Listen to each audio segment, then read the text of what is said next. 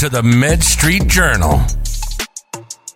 Hello and welcome to another episode of the Med Street Journal podcast, sponsored by OpenLoop, a trusted partner for telehealth companies across the U.S. looking to launch and scale their virtual care services.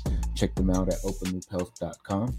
Today I'm joined by another very special guest, Mr. Tim Costantino. He is the VP and Head of Product at AdvancedMD, and he comes with 19 years of experience in product lifecycle management. He's an agile expert with extensive experience bringing new products to market in short cycles to efficiently find product market fit. He's also known for building scalable and extensive platforms to serve customers that are flexible and easy to maintain. So that being said, I'm excited to have him on, pick his brain a little bit, and learn a little bit more about him and his company. So that being said, welcome. Awesome. Thank you, Rodney. Happy to be here. Yeah, no problem. So why don't we just jump into it? Why don't we give people a brief background of who you are, how you got into this whole healthcare space, and what's the impact that you're trying to make? Yeah, sure. So I came into healthcare from the technology angle. So early on in my career, I considered pretty much anything tech as my industry. I've got a computer science degree from college, specialized in artificial intelligence. But in 2008, I had an amazing opportunity to join a healthcare technology company here in my new home, Salt Lake City, Utah, in the last 13 or so years.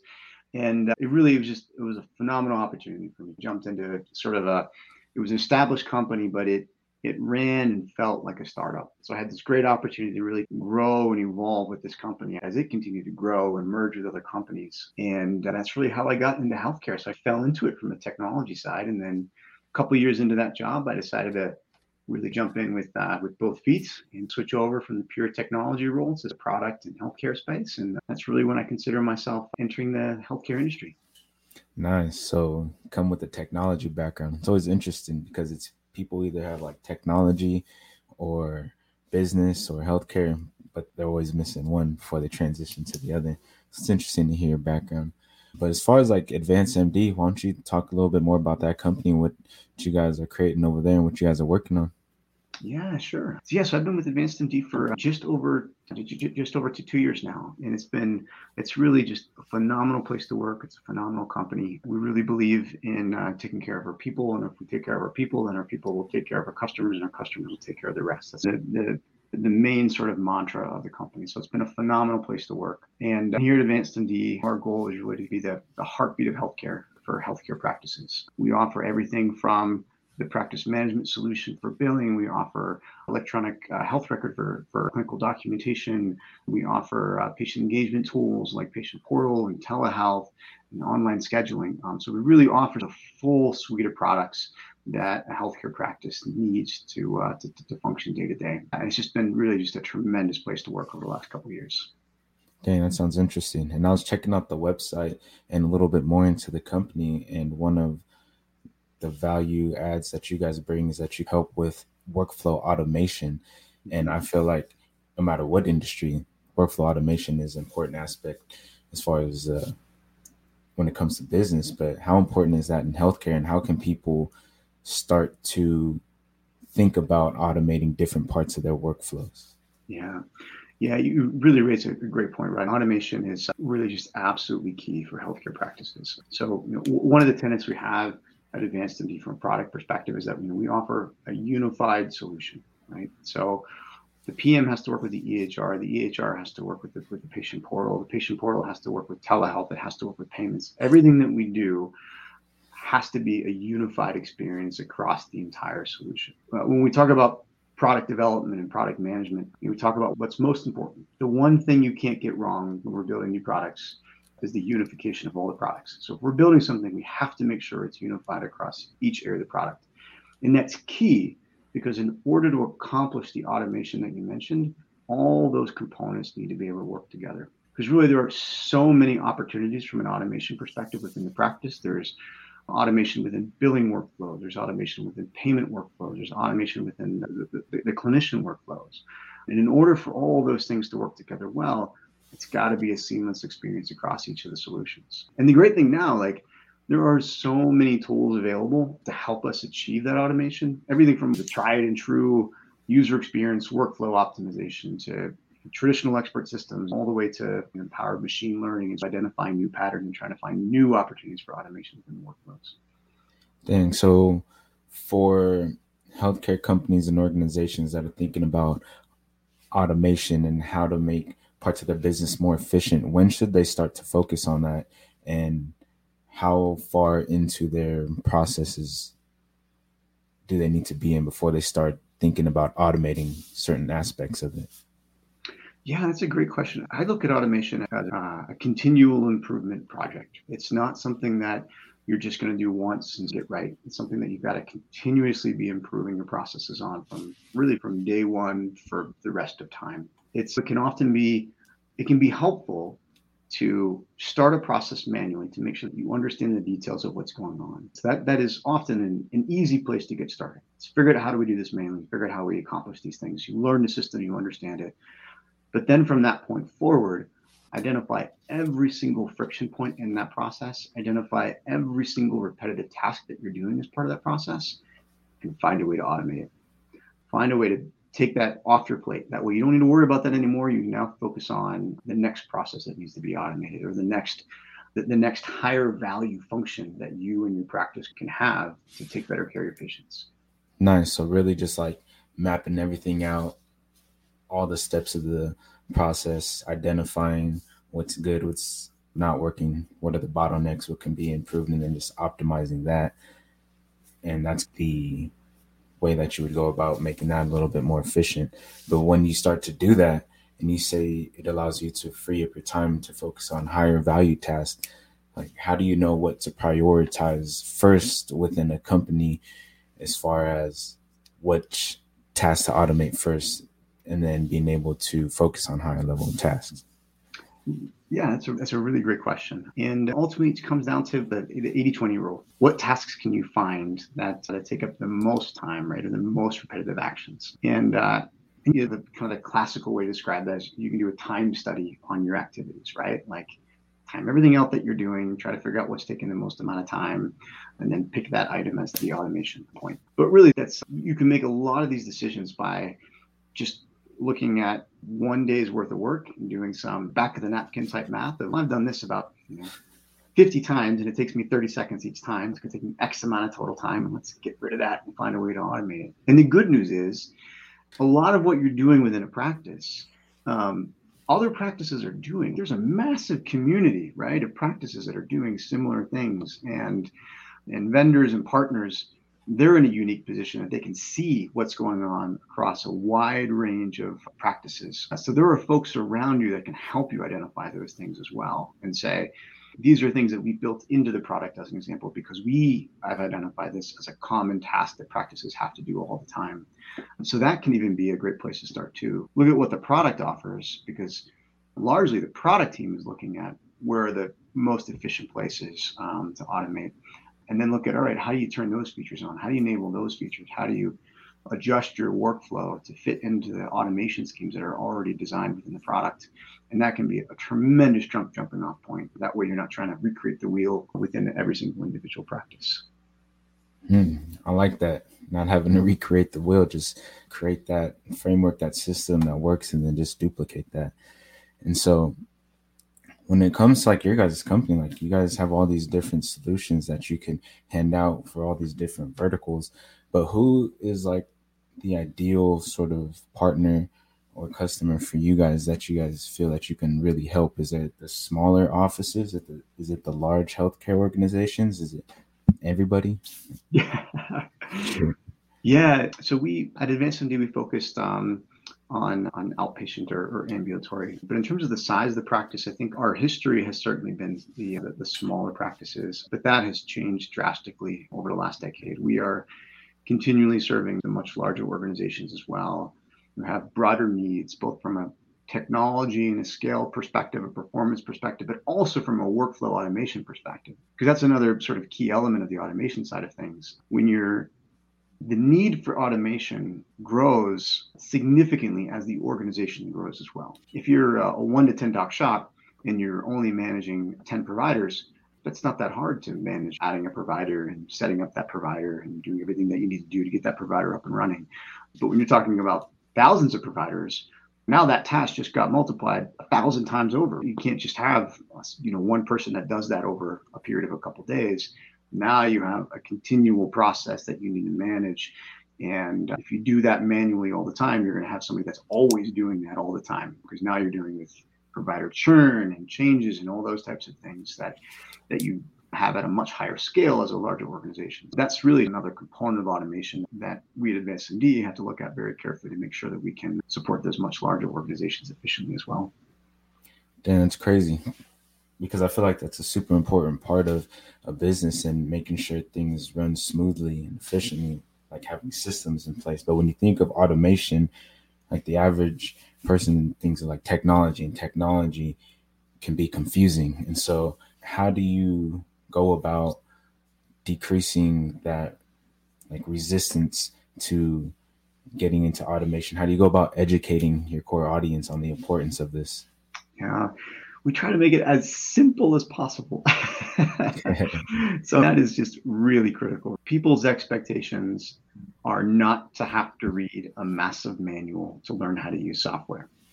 To learn how to use when you get an iPhone as an example, you don't get a massive book around how to use this phone and your Android device or whatever device. It's intuitive. There are patterns that you've learned over time that you can rely on. And that is really critical for how we design our software. And from my perspective, there's no way to get that right unless you're testing.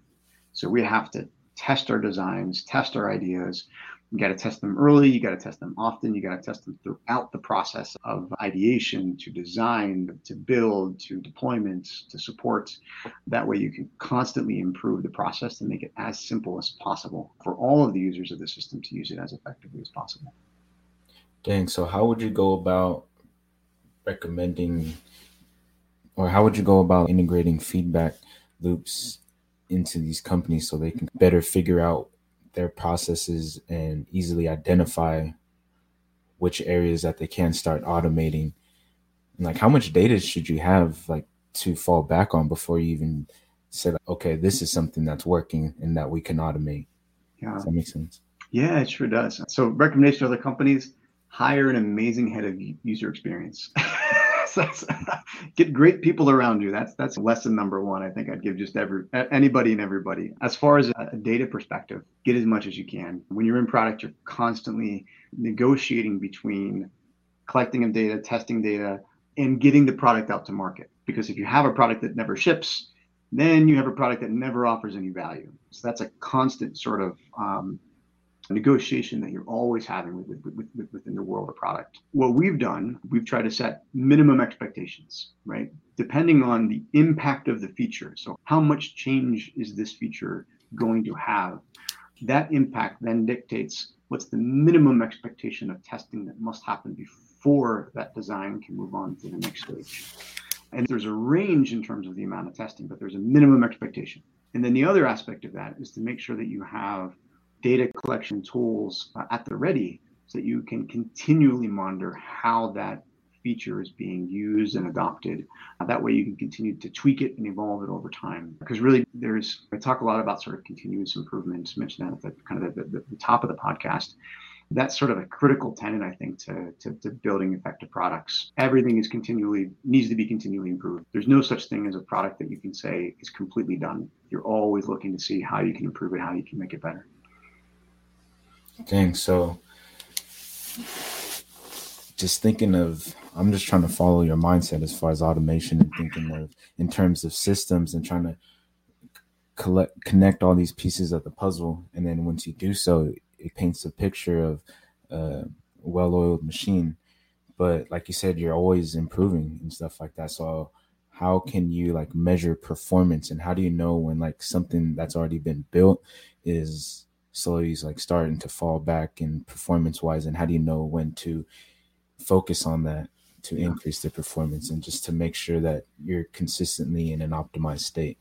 Yeah, that's a great question, and it can often depend on the type of feature that you're building and delivering. The simplest one though is usage. Make sure you have a way to track what the usage is like for the new feature that you're deploying. Have an expectation of what you think the usage should be for the new feature, and then make sure you can track that usage over time so that you can test your hypothesis of what the usage, your hypothesis about what the usage should have been. That way, if you're on track, then great. You made a great hypothesis, a great guess. You're good to go. But if you're off in either direction, then you can start asking the questions of why. Why aren't we getting the usage that we expected? Is it because the users don't know that the feature's there? Is it because the feature doesn't offer as much value as we thought it was going to offer? Is it because the feature is too complicated? You can start asking those whys, and then you can start taking it to the deeper level of trying to understand those whys and test those whys. Then you can adjust from there.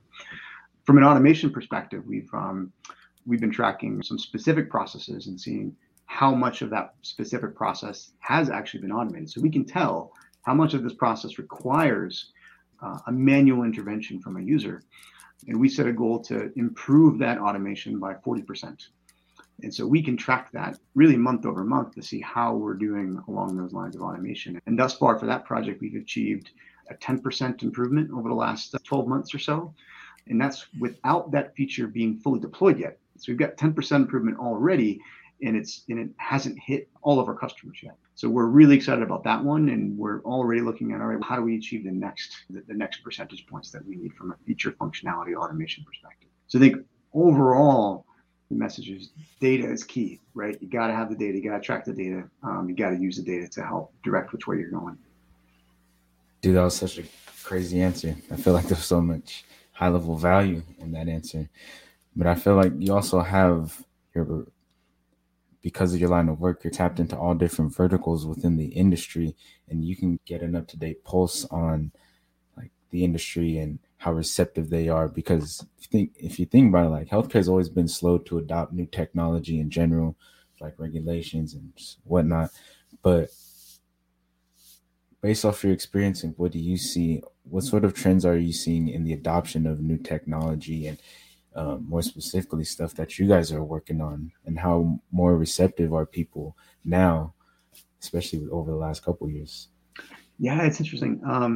COVID has been a shot in the arm for healthcare practices in terms of adoption of new technology, new workflows, etc.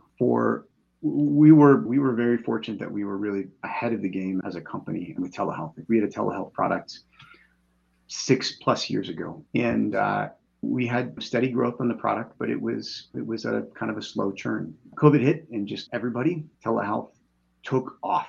Our telehealth utilization went up by 11,000% over a weekend. And what's interesting is that forced all practices to find new ways of doing business. And more importantly, not even the business side, but more importantly, like it forced the practices to find new ways to provide care. Patients continued to need care. So how do you provide care in this new sort of COVID world? And that stressed the systems and the platforms from a technology performance infrastructure perspective, certainly, that everybody had to respond to and address. But it also stressed the features, the functionalities, the workflow. All these expectations that we had around how telehealth was supposed to work changed very quickly. Because essentially what happened was everybody adopted, everyone tried to find a way to do it. You accelerated that learning curve, right? What might have normally taken us 2 years to figure out as clients slowly start using the product and slowly start incorporating the workflow, we started learning in 2 weeks. As clients were like, hey, can this do this? Can this do this? Can this do that? So we had to respond to that quickly. We tripled our investment in telehealth. We've got a massive project going on right now to basically take everything that we've learned and incorporate it into a new, version 2 of our telehealth product. That was a massive acceleration of usage and adoption of technology, a massive acceleration in terms of our learning, in terms of how the product was going to be used. And so we tried to respond and had a massive acceleration in our development efforts. Yo, that's crazy, because not only are you guys in an industry where technology is being like rapidly adopted, but you guys are also a technology company, and you guys are rapidly creating this technology and deploying this technology and really helping the market accelerate their learning curve and allowing them to keep up with the times. So you guys definitely play an important role in as far as this whole, whatever you want to call it, a couple of years. It's been exciting. It's been a really exciting time to be in healthcare technology. No, COVID is terrible. It's terrible across the board, no matter how you look at it. And there's a line that's, I don't know what the original source is, but never waste a crisis. Look at the crisis. Look, what can you learn? What can you do to help? What can you do to help the practices that need help? What can you do to help the patients that need help? And I'm really proud of what we've done in AdvancedMD and what many companies have done around the world to try to help take care of their customers. Awesome. I think we've been covering a lot about some high-level topics, especially regarding automation. But I like to end each episode on a little lighter exercise or something I call a rapid-fire round. Yeah. So I'm just going to ask you a couple questions, and you give me whatever answer you come up with, okay? You got it. Question number 1, what is your favorite book of all time? Favorite book of all time, Leadership and Self-Deception, Getting Out of the Box by the Arbinger Institute. Oh, nice.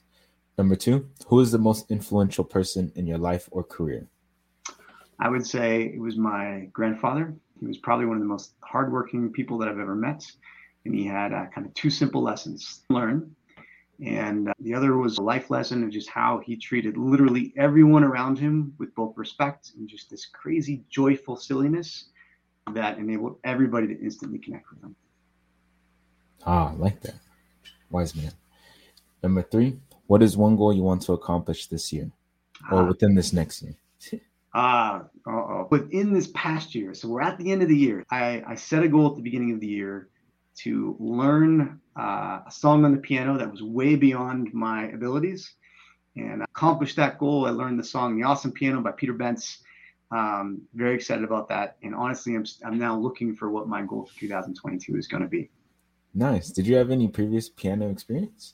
I did. I played for a little over a decade as a kid, but I took 20 years off. That's crazy. So I was like, I'm going to try to get back into it. Wow. Congrats to you. But last but not least, what is one piece of advice you would give to your 20-year-old self? I would say do right by the people around you, and then no matter what, everything will be okay. Awesome. I like that. Perfect piece of advice. Excellent way to wrap up today's interview. Tim, I just want to thank you again for jumping on and just allowing me to pick your brain and learn a little bit more about what you guys are working on over at AdvancedMD. But before you go, where can people learn more about you, connect with you if they want to? Go ahead. Yeah, so you can find me on LinkedIn. You just search for Tim Costantino, Costantino. You can find me there, connect with me there, message me there. And Rodney, just like to say, it's been an absolute pleasure joining you for the podcast today. It's been a really great conversation. Thank you. No problem. And I'll be sure to include all those links in the resources section. But with that being said, that ends today's interview. Hope you guys found some value in this. Catch you guys on the next one.